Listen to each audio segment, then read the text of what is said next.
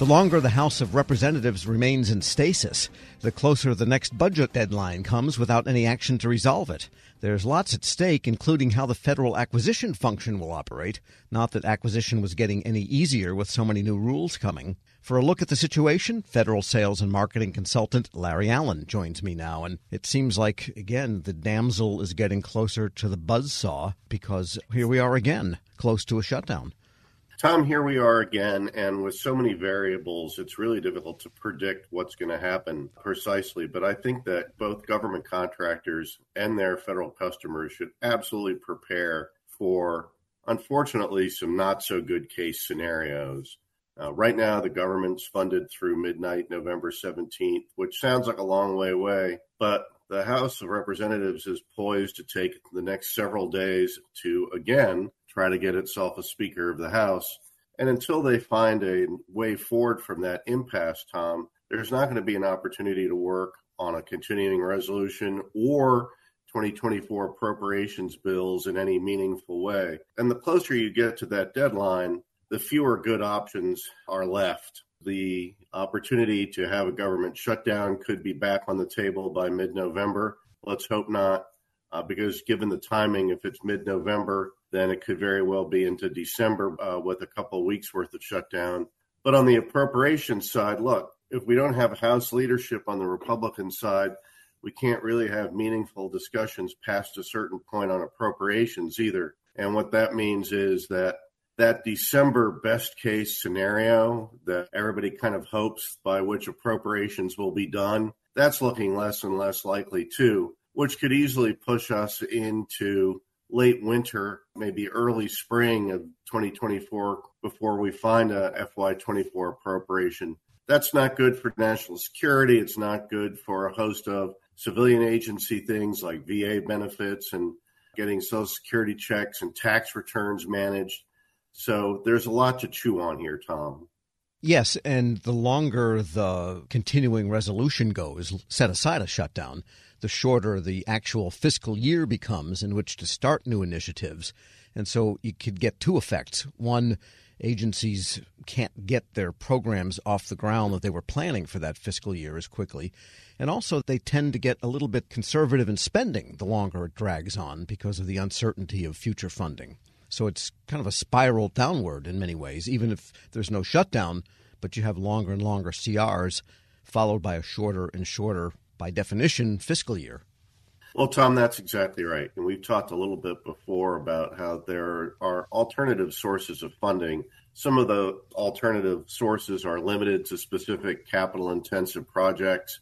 Some of those funds will run out if they're not topped back up again. So you might have some money now, but in a couple of months, those funds may run dry unless Congress sets forth an appropriation that would indirectly cause those monies to be replenished.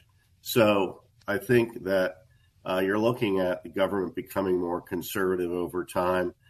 From a management standpoint, this is not anything that a good government management group would want to see. And really putting good government management, not necessarily aside, but pairing it up with fiscal responsibility, you really would like to have an appropriation in place on time because that enables people to plan better. It enables people to operate the programs more efficiently. This is perhaps one of the least efficient ways to run a government. And you never really know if Congress might go ahead and say, the situations, unfortunately, outside our borders right now are so dire that we're going to go ahead and pass a DOD and maybe a Homeland Security spending bill. They haven't really started talking about that yet. They've done it in the past. We'd have to see if they'll do it again now. But certainly the rest of the government, even under that scenario, would be sitting, waiting until everybody got all their other issues resolved before they could turn back to spending. My guest is Larry Allen, president of Allen Federal Business Partners. And in the meantime, procurement itself, when it does occur, is not getting any easier because of the seemingly endless pile-on of new regulations and requirements from the White House. Tom, one of the reasons why this issue really caught my attention is an executive order that came out from the White House recently, maybe a directive, I think, rather, where they instructed the Office of Information and Regulatory Affairs, which is the agency inside the Office of Management and Budget that oversees the rulemaking process. They instructed OIRA to look at new rules in a way that would promote competition. And they did that without any apparent sense of irony, Tom. I think anyone who's tracked the regulatory agenda of this administration, particularly as it pertains to government procurement, had to get a little bit of a chuckle out of that directive. Because while on the one hand, they're telling people, well, we really want to promote competition, on the other, they're loading people up. There are 2 cybersecurity related rules that are currently out for comment right now, Tom. There are a number of greenhouse gas and socioeconomic rules that are either out or are coming soon. And that just adds overall to the regulatory burden of government contractors. And if you add to that regulatory burden, you're going to be discouraging competition. Fewer and fewer companies will decide that they can participate in the government market if the regulatory burden continues to get higher. And what you're left with are companies that do this for a living, the tried and true, established, entrenched government contractors. There's nothing wrong with that. These are all competent companies who really know what they're doing. But if you're looking for enhanced competition, if you're looking to try to encourage new market entries who have innovative solutions and enhance competition, the administration really has to get back on one side of the page, because right now they're on both. If it's formal rulemaking, then there is a chance to comment back. And it sounds like you're urging people, if there is any time in any of these proposed rules, to comment back. But some of them are not formal rulemaking. They're just policy types of questions. But even then, I think you can still push back a little bit. Tom, I really do believe that industry has an obligation to do just that. If you see procedures and policies that are coming down the road that are going to increase speed bumps and barriers to doing business, speak up. Absolutely, contractors should definitely comment on the rulemaking process. No contractor should think that submitting comments on a proposed or interim rule is going to have a negative impact on their business. The regulatory people simply don't talk to the business development people. They may be in the same government, but that's a little bit like saying that the Washington Commanders are in the same league with the Philadelphia Eagles. They're both football teams, but they play on different levels. So too it is with reg writers and people in government business, Tom. So go ahead and comment on those rules. Make sure that your voice is being heard. And if you see something that's a new policy or hear that somebody's going to be doing something that could have a negative impact on your business, never assume that the government knows that it would have a negative impact. You know, government people have their own set of priorities, and they look at things very differently from the private sector. And I'm not at all suggesting that one is better than the other. They both absolutely have their roles, Tom. But I think sometimes we lose track, whether we're on the government or industry side, that the people who we're sitting across the table from may have a very different point of view from our own. And it's important to keep that in mind so that we don't end up talking past each other. Larry Allen is president of Allen Federal Business Partners. Thanks so much. Tom, thank you, and I wish your listeners happy selling. We'll post this interview at federalnewsnetwork.com/Federal Drive. Subscribe to the Federal Drive wherever you get your podcasts. Leadership today, especially within the federal workforce, is being tested more than ever before. As the Cybersecurity and Infrastructure Security Agency's Chief People Officer, Elizabeth Comstetter sees a focus on people as absolutely crucial to her leadership style. Comstetter joined Shane Canfield, WEPA CEO, to reflect on her years of experience leading in the federal human capital space. Hello, and welcome to the Lessons in Leadership podcast. I'm your host, Shane Canfield, CEO of WEPA. Today I'm joined by Dr. Elizabeth Comstetter, Chief People Officer at the Cybersecurity and Infrastructure Security Agency. Elizabeth, welcome. Thank you. Great to be here. In your current position at CISA, one of your responsibilities is ensuring a people-first culture. Explain what that is, and what's the role of leadership in creating and shaping that culture? Yes, at CISA, really paramount to our culture is a people-first driven aspect, so that we are really looking at how do we accomplish our mission through our people. And in order to do that, we really value our people. We want them to feel empowered and supported and respected, and also that their managers care about them. So well-being is important. Psychological safety in the workplace is important, so that all voices and ideas are heard. So I like to call it our North Star. Having a people-first culture really starts with the people in order to get our incredibly difficult mission accomplished. In terms of leadership, which is a great question, I think we all know that culture is really driven by leadership and the behaviors that we allow and we reinforce in our leaders. So we really work at making sure that our leaders are bringing out the best in their people every day. So again, that they feel they can bring their voice, especially an opinion that might not go along with the majority of a group, so that we get that diverse perspective. We get those different ideas and experiences. And that's really where we find that it's important that leaders are purposefully bringing out their talent on their teams to enable our mission. Yeah, excellent. We're going through a culture project at our work now. Oh, great. Yeah, it's been 6 months in the making, and it's going really well, but it is work. Yes. And it requires from the top down. So I'm also involved in that. I hear you. Great. Throughout your career, you piloted many different talent management programs, including at NASA, the CIA, the FBI, just to name a few, and you have an amazing career. What have you learned, or how have you might have changed along the way in creating and leading those programs? Yes, and I am so honored to have had a career in public service across multiple federal agencies, always in the realm of human resources and workforce performance. And I think because I study organizations and people in them, I've come to realize, particularly in the federal government, that many of our programs are really grounded in the industrial era thinking, that this is organizationally structured in a hierarchy with boxes and lines on charts, with the center being around jobs and what do we need to get this job done in terms of skills and training. And what I found is that we're really not in the industrial era anymore, where we would promote the smartest people who knew that work, and they would then tell the people on their team how to do things and oversee that work. We're now in a digital era and the information era, where work gets done collaboratively across geographic boundaries and certainly across org charts. So we like to call it networks or hierarchies, and we really need to, again, unleash people so they can find those other people who are working on similar problems or have the right ideas. And so I really like to think of our work now in the talent programs being human-centered. It's more about the user and the experience than about the rules and regulations.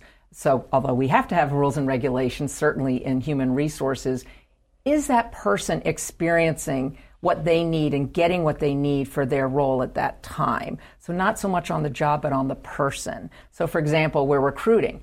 What's the applicant experiencing? Because if they're not having a good experience with our organization from the time we're recruiting them, they're going to go work for somebody else. Same thing with like first-time supervisors. We know they need certain training, but telling them to sit in a class for 1 week and then hope a year from now they'll remember what they learned to apply, that's not really human-centered. The human-centered is, what do they need when they need it? And building modules or just-in-time training and bringing that to the people, to that user as they need it. So that's really, I think, the most important focus of talent programs today in this era, to enable the workers to be the best they can be in their roles. Excellent. New thinking. This is always an interesting question.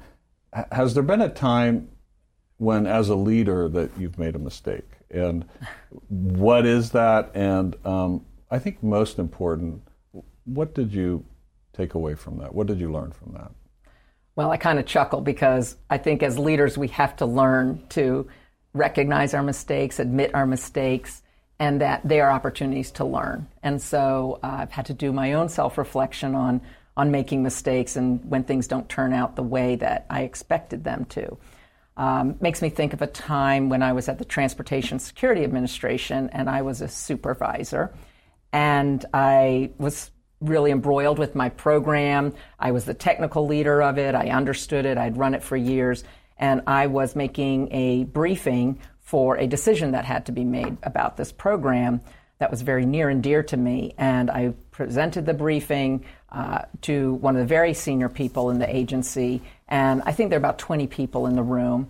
And I had gone through the briefing, answered all the questions, and that leader then said, okay, I'm going to go around the room and get everybody's opinion, and then everybody gets to vote, which kind of set me aback because there were people in that room that didn't have any technical knowledge about my program. She even turned to the executive assistant there, taking notes on the meeting, and said, go ahead, and I want to hear from you. And I realized, in hindsight, I had stopped listening. I had been in transmitting all of my knowledge and what I saw to be the right way, and I was not listening to different perspectives in the room because I didn't value that they were bringing any kind of input to this particular decision.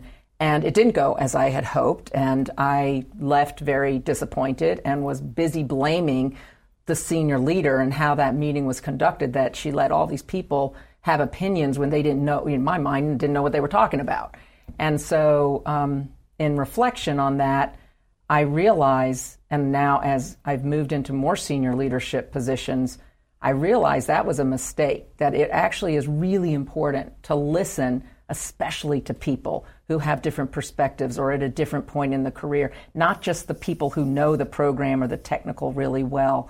And so that was a mistake I made, and I realized in my own sense I wasn't listening to very different opinions, and I probably should have, because I would have learned more about what was needed for this program going forward than just leaving getting upset that it didn't go a certain way. So I've really practiced active listening. I've practiced making sure there's very different people on teams and certainly on committees or councils, that we need early careers, people new to the agency, people who haven't walked in the shoes of the technical workforce, because they're asking questions we need to hear for these programs to be successful. Excellent. Your career in talent management means your work is very closely tied to people. And even your title, Chief People Officer, what does that mean to you to be a leader in the federal system with that focus? Isn't that a great title? I just love the title Chief People Officer, and I think it's my dream job, really, to be focused on people and culture and the workforce strategy for the whole agency. And I'm just so excited to be at CISA at this point in time. We're only 4 years young as an agency, so we're really still creating who we're going to become as an agency and what is our culture and what kind of people and talent do we need to be sure we have to be successful. So it's very exciting for me to be in this role with a intentional focus on culture, because it's one of those things, if you leave it to chance and you kind of hope it goes the way you want it to, it probably won't.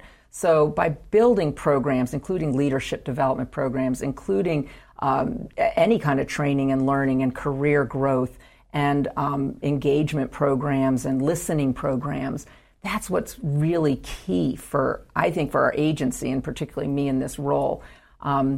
I think in the federal government, we got used to doing annual survey, the Federal Employee Viewpoint Survey that OPM, Office of Personnel Management, runs every year. So we would do a survey and we'd read it and we'd say, oh, this is the opinion of our people. And then we would do action plans, and then we'd roll out certain activities that we would hope would increase engagement.